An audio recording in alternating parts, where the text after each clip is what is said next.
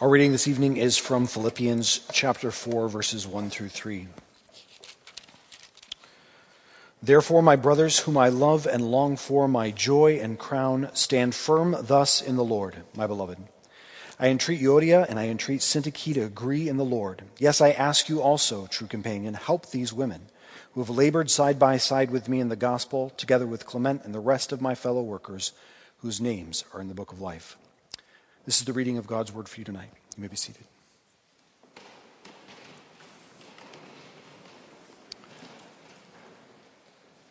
Good evening. My name is Josh Havman. I am the executive pastor at Grace, and you often see me downtown, though the last few weeks I have been here more frequently as well. As you may know, we are in a series in Philippians called Identity, Recovering Our True Selves, and tonight we are going to spend some considerable time talking about who our true selves are. It is not as though we have not yet spoken about that in this series, but tonight we need to, because we're talking about contention between believers.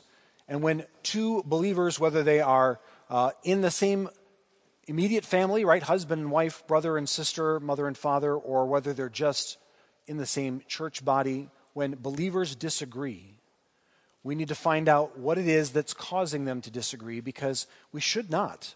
We should share in love with one another. And so when we are in contention with each other, we need to find out why that is. And one of the reasons that that happens is because we don't know who we are. We're not clear on our identity. So we're going to talk about that tonight, because what Paul is calling for here in this passage as he wraps up the book of Philippians is for the entire body of Christ to work with the mind of Christ to glorify God. And that isn't exactly what he says, obviously, in chapter 4, verses 1 through 3. We just read those. He didn't say that. But he has been saying that throughout all of Philippians. And he says that in many ways through many of his letters. He says, I want you all of you, the body of Christ, I want you to have the same mind together in Christ. And that's going to glorify God. That's what I want for you, that you would glorify God, that we would do this together. And so he is going to say a couple of things to us tonight, but before we get to that, before we get to what Paul is encouraging us to do, what he's taking for granted, I want to give you some things that you might not catch. So in the ESV, which I read from, the verse says here in 4:1, therefore, my brothers. But this Greek word that we translate brothers is probably more properly translated brothers and sisters or siblings. Some of your translations say brethren. The idea is family. It's not just the brothers, it's the family. Paul is talking to all of the children, and that includes all of us here. So know that, therefore my brothers is really better understood, therefore my siblings, whom I love and long for, my joy and crown. And know in verse 2 here, at the end of verse 1 rather, where he says, stand firm thus in the Lord, that what he's talking about is what he's been talking about through the entire book. And so Jason brought this up last week, and I just want to remind you that he's talking about sharing the mind of Christ. He says it in 3:17, imitate me as I imitate Christ, because it's Christ's mind that we need. And he says it back in chapter 1, and he says it throughout chapter 2. He says, I want you to share the mind of Christ. So when he says here in these few verses to stand firm, thus, he's talking about with the mind of Christ. Not with our own mind, not with our own thoughts, with our own desires, but with the mind of Christ. And then finally, there's this kind of strange construction here in verse 3 where he says, yes, I ask you also, true companion. And he switches tense, and that's a little strange, right? Throughout the book of Philippians, Paul has been writing to the church. He's been writing to brothers and sisters. And all of a sudden, he's singling out a person, but he's not giving us a clear name, or at least it doesn't appear that he's giving us a clear name.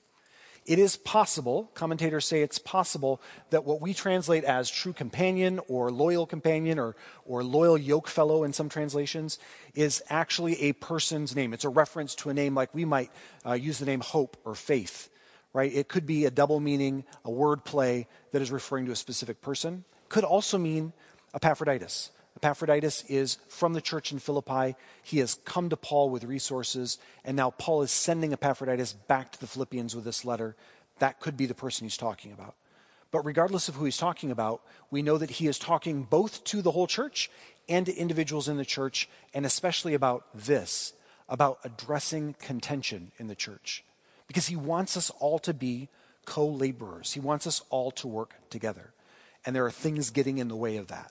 So let's talk about what those things are. If we're going to be co-laborers in the gospel, if we're going to be the body of Christ, working with the mind of Christ to glorify God, who are we and how do we work together? I want to help us try to answer those questions, again, from what Paul has been saying all throughout Scripture and what Scripture says broadly, not just what Paul says. But we should see that we are men and women, that we are co-laborers, and that we are image bearers, and that that's where our worth comes from. I started by saying that one of the reasons that we have contention with one another, one of the reasons that we fight and argue is because we forget who we are. And all throughout Scripture, Scripture is reminding us, here's where your value comes from. Not in the things that you choose for yourself, but in the way that God made you, in the gifts that He's given you. So I'm going to remind you of that. I'm going to call our attention to that this evening. Also, we have gifts and a calling. And so we need to understand what those gifts and calling are. And here's a very quick forecast, right? It is to use those gifts to God's glory. It's to use those gifts in the manner which He has chosen for us, not which we would choose for ourselves. And then finally, it's that return to this idea that the whole body stands firm with one mind. And one mind is going to require us to give up not just the head position, right, but also all rule and all authority to Jesus. To have the mind of Christ is to recognize, even as Jesus recognized, that we must submit, that we must make somebody besides ourselves king. Jesus, who did not consider equality with Godhood something to be grasped, but took on the nature of a servant. That's the mind of Christ. Jesus also submitted to the Heavenly Father, and so we likewise should submit to Him and let Him be our King. So that's where we're going tonight. Pray with me as we begin, that we might know who we are, what we need, and how to work together so that we can get out of this contention that we find ourselves in. God, I praise You for today. I thank You for this opportunity to study Your word. I thank You for every opportunity we get. Help us to not take it for granted. God, I pray that You would be with us in this place, that Your Holy Spirit would be present, and that You would be at work in us tonight. I ask it in Your name, Jesus. Amen. So contention is an issue, right? Contention is something that all of you have, whether you want to admit it or not. Anybody want to admit that there might have been some conversations of contention in your life today before you came to church? Anybody? With a parent, with a roommate, with a sibling? Anything that you don't want me to repeat here from the stage? Contention never happens in your homes, right? You guys are all peaceful, loving, kind people. Bo did not argue with anybody today, ever, because he's just that kind. No contention, right? No, that's not true. We have contention all over the place. Contention is hard. Contention means that we are at war with ourselves and with others, and there are lots of reasons for this. But here's one reason: we don't know who we are. So who are we? How do we answer this question? One of the fundamental philosophical questions: who are we? In Paul's day, they answered it this way. They said, men are first. Specifically, Roman men who are citizens are first. And if you're not a Roman man who's a citizen, sorry. You don't really have any value. Women could have some value in certain circumstances, especially if they were Roman women, but there were some people who were just valueless in Roman society. Unwanted children, for example, were literally thrown away. And maybe some of you know this, but early Christians made a name for themselves by rescuing children off burning trash heaps. That's Christians recognizing value in people that other people have called worthless. And so this is the structure in Paul's day. And it wasn't just in Rome. This structure was patterned in other places too, even in Israel, where Jewish men had significance and Jewish women had less significance, and some people are considered worthless. This is a pattern that's repeated throughout the ancient world and still in our world today. But this is one way of addressing that question. Who are we? And it leads to clarity, but also to all kinds of problems, right? Nobody really wants this system anymore. We've swung hard from this system into something that looks more like this, where we say things like there are no differences and that you should tolerate everyone and everyone can do everything and be everything. And then we start to qualify that, right? We start to say things like, well, there are no differences except when there are. In these certain circumstances, there are differences and we have to respect those, but all other differences are off the table. And you should definitely tolerate everyone except for these people. And you can do everything except for that. And what happens is, well, we've gone away from this idea that only certain people are first and certain people are worthless, we've introduced all kinds of confusion. This is a very confusing system because it changes all the time. It totally depends on what's popular when. And there's no way to know who you are in this system because as soon as you choose something, something else becomes popular. Some other new taboo is created. Some new distinction is made. And so you can easily lose sight of who you are in that system as well. So we don't want to go back, right? We don't want a system that says only Roman men are first, right? Rome is pretty small today. That would be a very small order of importance in the world today. We don't want that system. We don't want any system like that because that system creates all kinds of problems. In Paul's day, women are not reputable, right? They can't inherit property. They're not reliable witnesses by social standards. We don't want to go back to that. That's terrible. But we also don't want this. We don't want to tell everybody you can choose whatever you want and then change our mind the next day and say, no, you can't. Well, you can choose everything, but don't choose that. And so we should have answers, and the church should have answers. And if you go to churches expecting answers, you will find them. Unfortunately, you will find lots of different answers at lots of different churches. And some churches might say something like, well, all people are equal in God's eyes. And they might say something like, I think there's something about maybe different roles for different people. And you might find a different answer in every church you go to. So I'm not going to try and teach from any one church tradition. Instead, I'm going to teach from what this says, what the scripture says. I'm going to ask you to read it with me tonight and see what it says. Because here's what I think the scripture says, and I'm going to show you where. But it says, all people, men, women, doesn't matter what nation, tribe, or tongue you're from, all people have value because they're made in God's image. That's who you are. That's where your value comes from. The creator of the universe made you, and he made you in his image, and that's why you're valuable.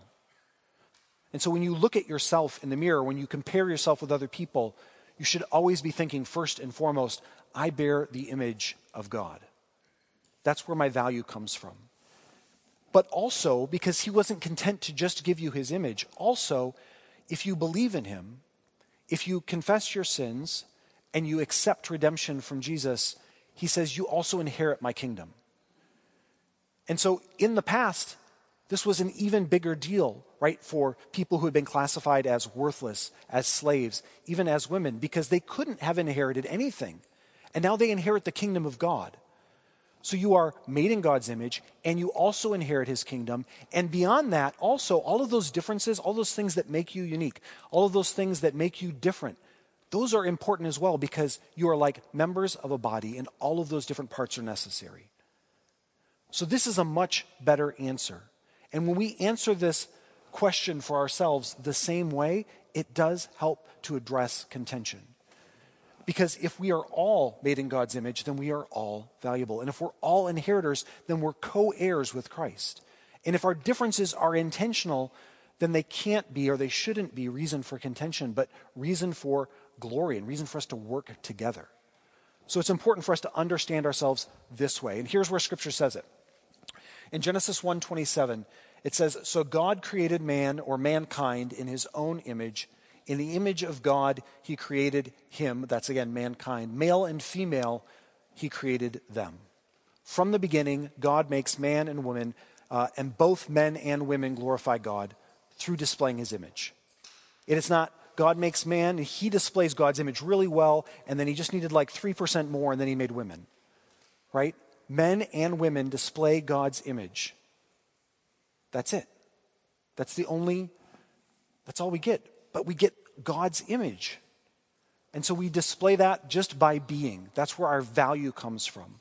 What about that whole part about inheritance? In Galatians, Paul says it this way. He says, in Christ Jesus, you are all sons of God. And he's not backtracking on that idea of women, right, being important, but rather he's saying because in his day only sons can inherit, he's saying all of you can inherit like sons. All of you have this right in the Father through the Son. For as many of you as were baptized into Christ have put on Christ. And now whether you are a Jew or a Greek or a slave or free or male or female, that does not get in the way of you inheriting the kingdom. So Paul is building on what he understands to be true from Genesis. He's saying, now that we have Christ, we have more. Not only are we image bearers, but we're also inheritors, co-heirs with Christ of the kingdom. And more than that, he said, we are one body with many members, one body in Christ, but individually members of one another. We're interconnected so that we can do the will of the Father with all of our different gifts. So we have contention. We fight because we're jealous and because we're selfish. And Jesus is saying to us, right, in the scriptures, the Holy Spirit is telling us through Paul, don't do that. Have the mind of Christ, because look at what I've given you. I've given you all equality in the way that you were created. I've given you all equality in the way that you have inheritance together. And I've made you all important parts of the body with all of your different gifts. So don't be jealous of each other's gifts. Don't be contentious with one another. Don't be selfish. You've got all of this. Use all of this together. You probably know this passage. This is not the one I just read from Romans. This is from Corinthians. For just as the body is one and has many members, and all the members of the body, though many, are one body, so it is with Christ. For in one Spirit we are all baptized into one body, Jews or Greeks, slaves or free, and all were made to drink of one Spirit. I'm skipping ahead here to verse 17. If the whole body were an eye, where would be the sense of hearing? If the whole body were an ear, where would be the sense of smell? You guys have heard this passage, many of you, many times. What is this saying? It's saying that you're all necessary. It's not as though some are more necessary. The Bible, in the part that I skipped here, right, the scripture says the parts that we afford special honor, right, sometimes are disreputable in society. Sometimes the people that we interact with, they don't do as well in society. They're harder to fit into society. But God's affording them special honor. He's saying, take care of those people who don't fit very well, because I have a role and a plan for them also. It is not just the people who look like the right sort of people. It's all of the people, because you all bear my image. And I want you to get along in the Lord. I want you to have the same mind in Christ Jesus, because you were all made to drink of one Spirit. All of these gifts, this image, they all come from the same place. So we are image bearers from every age and sex and nation, tribe and tongue. We're all inheritors of the kingdom. That's true. And we all need all of each other. We all need every part of us working together, working through disagreements. If my hand says suddenly to my arm, I don't want to work with you, I have a physical problem. If my foot says suddenly to my leg, I don't want to work with you, we have a problem. I can't let those contentions stand. But we're willing to do that when it's another person. We know that this is supposed to be the body of Christ. We've heard that before in Scripture. But when we have contentions arise between us, we're willing to let those stand because it doesn't bother us that much. It's okay to disagree, isn't it? To not get along? And the answer is no, it's not. Because we need all of these different parts in order to do what God has called us to do. So here's what Paul is saying. He is saying, my brothers and sisters, my siblings, my family, I love and long for you. You are my joy and my crown. Keep the mind of Christ, my beloved. Stand firm thus. Keep the mind of Christ. And I ask you also, and I entreat Euodia and I entreat Syntyche to agree in the Lord, because you're not keeping the mind of Christ. You have a matter of contention between you. It might be small and it might be great. We don't know from the text. But we do know that it exists and it's a problem. And it's a problem because they have worked together before. Yes, I ask you also, true companion, help these women who have labored side by side with me in the gospel. We've been co-laborers together. We have achieved glory for God together. We've done it. But now there's something in the way. And you all know, because you've all interacted with other people, how small and petty these things can be. You've probably heard about churches who have broken up because some people didn't like the color of the paint or the color of the carpet. Right? You've heard about churches who have had arguments over silly things. They can drive wedges, not in churches only, right, but in families, in marriages. And Paul says, don't let this be true of you. Agree with one another in the Lord. It doesn't mean that you just stop paying attention when there's wrongdoing, right? There are right ways to handle this. There are all kinds of descriptions in Scripture of what it looks like to go to your brother or sister and say, you've wronged me. And when they don't listen, to bring somebody else along with you. So it doesn't mean that you just ignore or gloss over problems, but it does mean you need to deal with it. We can't let this contention stand. So we need to work together. We need to remember that we're all image bearers, that we're all inheritors, that we're all interconnected. Paul says in Ephesians, this is what it looks like. He says, if you're speaking the truth and love to one another, then we're growing up, all of the different body parts, in every way into him who is the head, into Christ, from whom the whole body, joined and held together by every joint with which it is equipped, when each part is working properly, makes the body grow so that it builds itself up in love. This is the consequence of us working through contention. We grow into Christ. We recognize who our head and our authority should be. And we have health and we have strength. This is so much better than contention, right? This is so much better than waking up and thinking, I don't even want to talk to my roommate today because we ended badly last night or 2 nights ago or 3 nights ago, and I just don't even want to deal with them or it anymore. And maybe it's not your roommate, maybe it's your spouse or the person you thought you wanted to marry, right? And that contention builds and builds and builds if you don't address it. But here's what Paul is saying in Ephesians can happen. If we speak the truth and love to one another, we can work through those things and be healthy together. But we have to recognize who's who. Colossians is a great book for describing who God is. I told you at the beginning who we were. I reminded you what Scripture says we are, right? We are image bearers. We are co-inheritors. We are members of the body. But the body only has one head, and it's Jesus. And this is what Colossians says about him. It says, he is the image of the invisible God, the firstborn of all creation. For by him all things were created in heaven and on earth, visible and invisible, whether thrones or dominions or rulers or authorities, all things were created through him and for him, and he is before all things, and in him all things hold together, and he is the head of the body, the church. Notice it doesn't say, and Joshua Havman, executive pastor at Grace, is the head of the body of the church, or Jason Blackley, or any of the other people that we have on staff. It doesn't say any of our names because none of us is qualified to be head of the body. Jesus is. He's the image of the invisible God. You know what happens to me sometimes? I try to put my pants on, and I get my foot stuck in my pants, and I almost face plant into my closet floor. That's how skilled and gifted I am. I cannot make the universe. I am not qualified to be head of the body. But Jesus is. And when I try to take that from him, I am going to have contention with my brother and sister in Christ. Right? That is me putting myself in his space. And we do that with rule, and we do that with authority.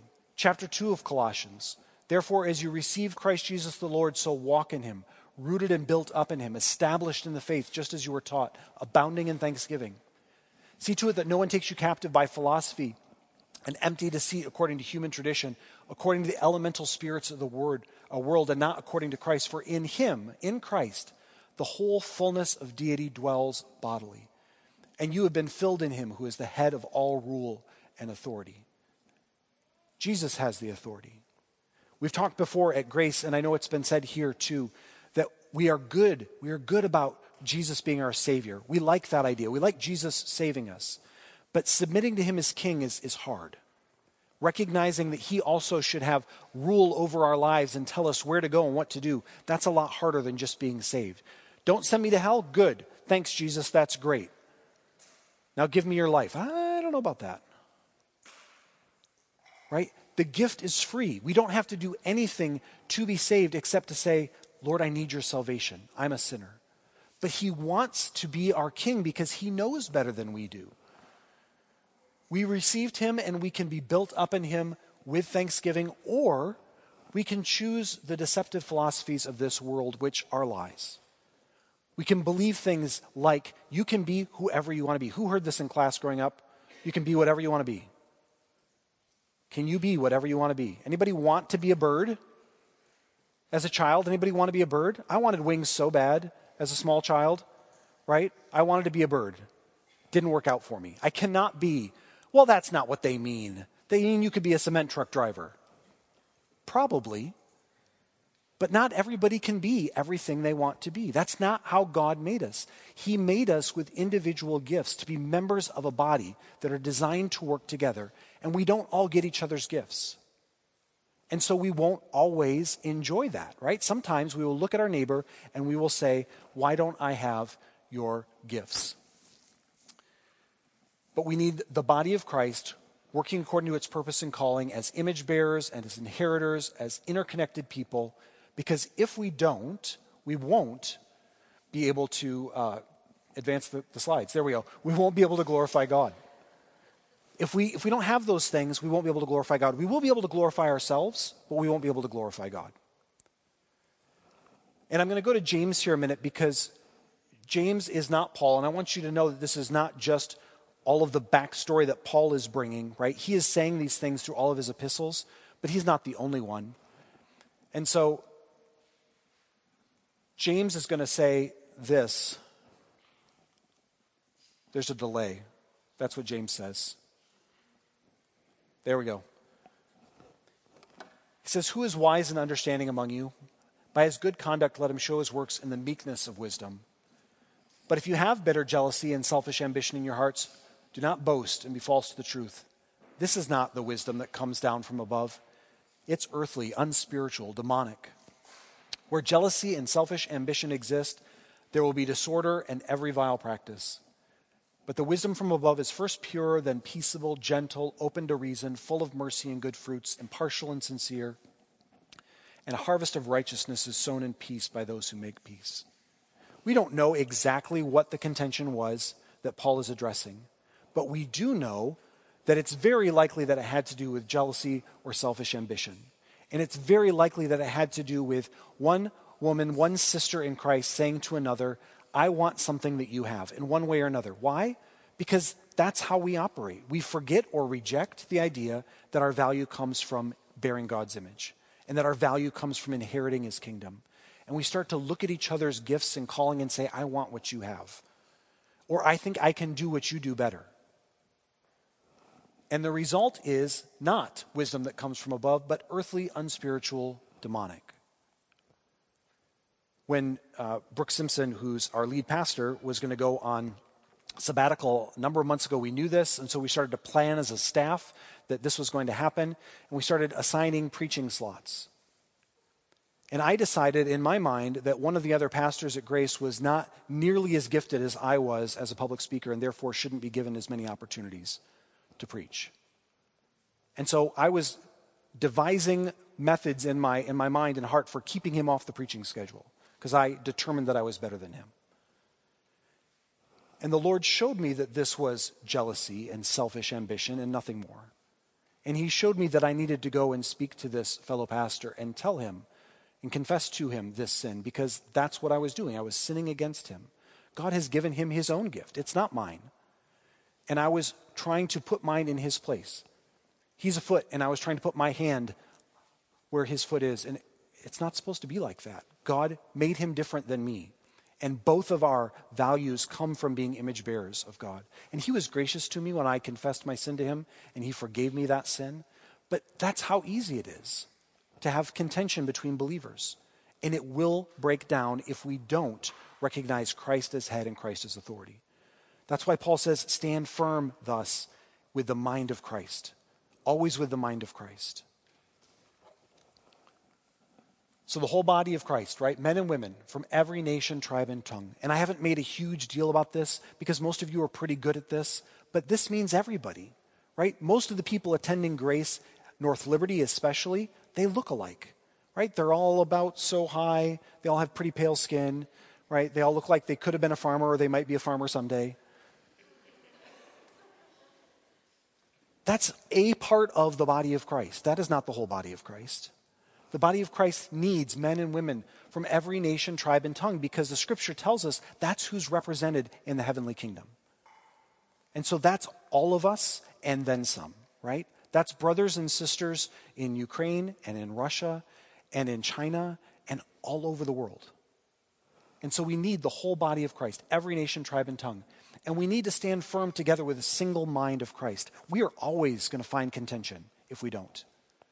We are always going to choose foolish little things just because we like them. My daughter yesterday wanted to strap a snow sled to roller skate wheels and ride down our driveway. Because it was fun. Because it was an idea that came into her head and she thought, that's something I want to do. That's how easy it is for us to be motivated to do things we should not do, right? She and I had a long conversation about this was a foolish goal. She's like, I thought you were supposed to teach me to never give up. And I said, I'm not going to teach you to never give up hurting yourself. I am going to teach you, right, to make wise choices. And Paul is trying to encourage his siblings, his family. He's calling them together and he's saying, listen, don't do things just because you want to. Don't look at your brother's or sister's gift and say, I want your gift. Right? Often it is to our detriment to have our brother's and sister's gift. It was designed for them. It wasn't designed for us. So we need all of us standing firm with the mind of Christ, focused on the same person, in submission to the same Lord, making him our king. Not ourselves, but him. Now, it would be great if we wanted to be the body of Christ, working with the mind of Christ to glorify God. It would be great if there was like an example in Scripture, maybe like in Romans chapter 16, where we could turn and see what this looks like. So I'm just going to turn to Romans 16. Oh, look, there's an example. I'm going to read to you just some of what's in Romans 16, not the whole thing. But this is valuable. This is Paul saying he's commending to the church in Rome all kinds of people, one to another. The church in Rome, when Paul is writing, is not one big building, right? Today, if you go to Rome, if you go to the Vatican City, there's St. Peter's Basilica, giant church, right? You could call that the church in Rome. But what Paul is talking about is dozens of believers, little house churches, people scattered all over. And he's writing this letter so that they will come together with the same mind of Christ, so that they will not have contention. And listen to who he's talking to and about. Chapter 16, verse 1 says, I commend to you our sister Phoebe, a servant of the church at Cenchreae, that you may welcome her in the Lord in a way worthy of the saints and help her in whatever she may need from you, for she has been a patron of many and of myself as well. Phoebe, probably a single woman, probably a Gentile, who is funding the work of Paul with her own money and funding the work of other missionaries. This is a key member of the body, a central, important part of the body of Christ, this single woman doing this work. And he goes on, he says, greet Prisca and Aquila, or Priscilla and Aquila, my fellow workers in Christ Jesus, who risked their necks for my life, to whom not only I give thanks, but all the churches of the Gentiles give thanks as well. This is an entirely different ministry model. So on one hand, here's Phoebe. She is a single woman, probably, funding people right out of her own means. And then you have Priscilla and Aquila, who are making tents and selling them for money to fund their ministry. And they've got this single guy, his name is Paul. He's kind of an old codger, bald, and he's come along with them, and he's living with them, right? And they are treating him like family, and that's also the body of Christ. And if you read through chapter 16 here, you get men and you get women and you get young and old and Jews and Greeks, and this is the body of Christ. And is there going to be room for contention? Absolutely. Right? There are going to be all kinds of reasons why these people might disagree with each other, but they can agree in the Lord, and they can find their collective value in being image bearers and being co-inheritors. They can find their value in being members of the body that all have a purpose that God has called them to. They don't have to be contentious, and we don't have to be either. You pray with me? God, I pray that you would help us to trust in you. When we have all kinds of reasons to find our neighbor's gifts more valuable than our own, when we don't think you've given us good gifts, Lord, help us to remember that we bear your image and that we have value just by being alive because you made us to bear your image. Help us to remember, Lord, that we inherit your kingdom. Help us to remember, Lord, that you have called all of us to be different parts of this one body with one mind, and I pray that we would submit to your rule and your authority, and that you would drive contention from this place. In your name, Jesus, amen.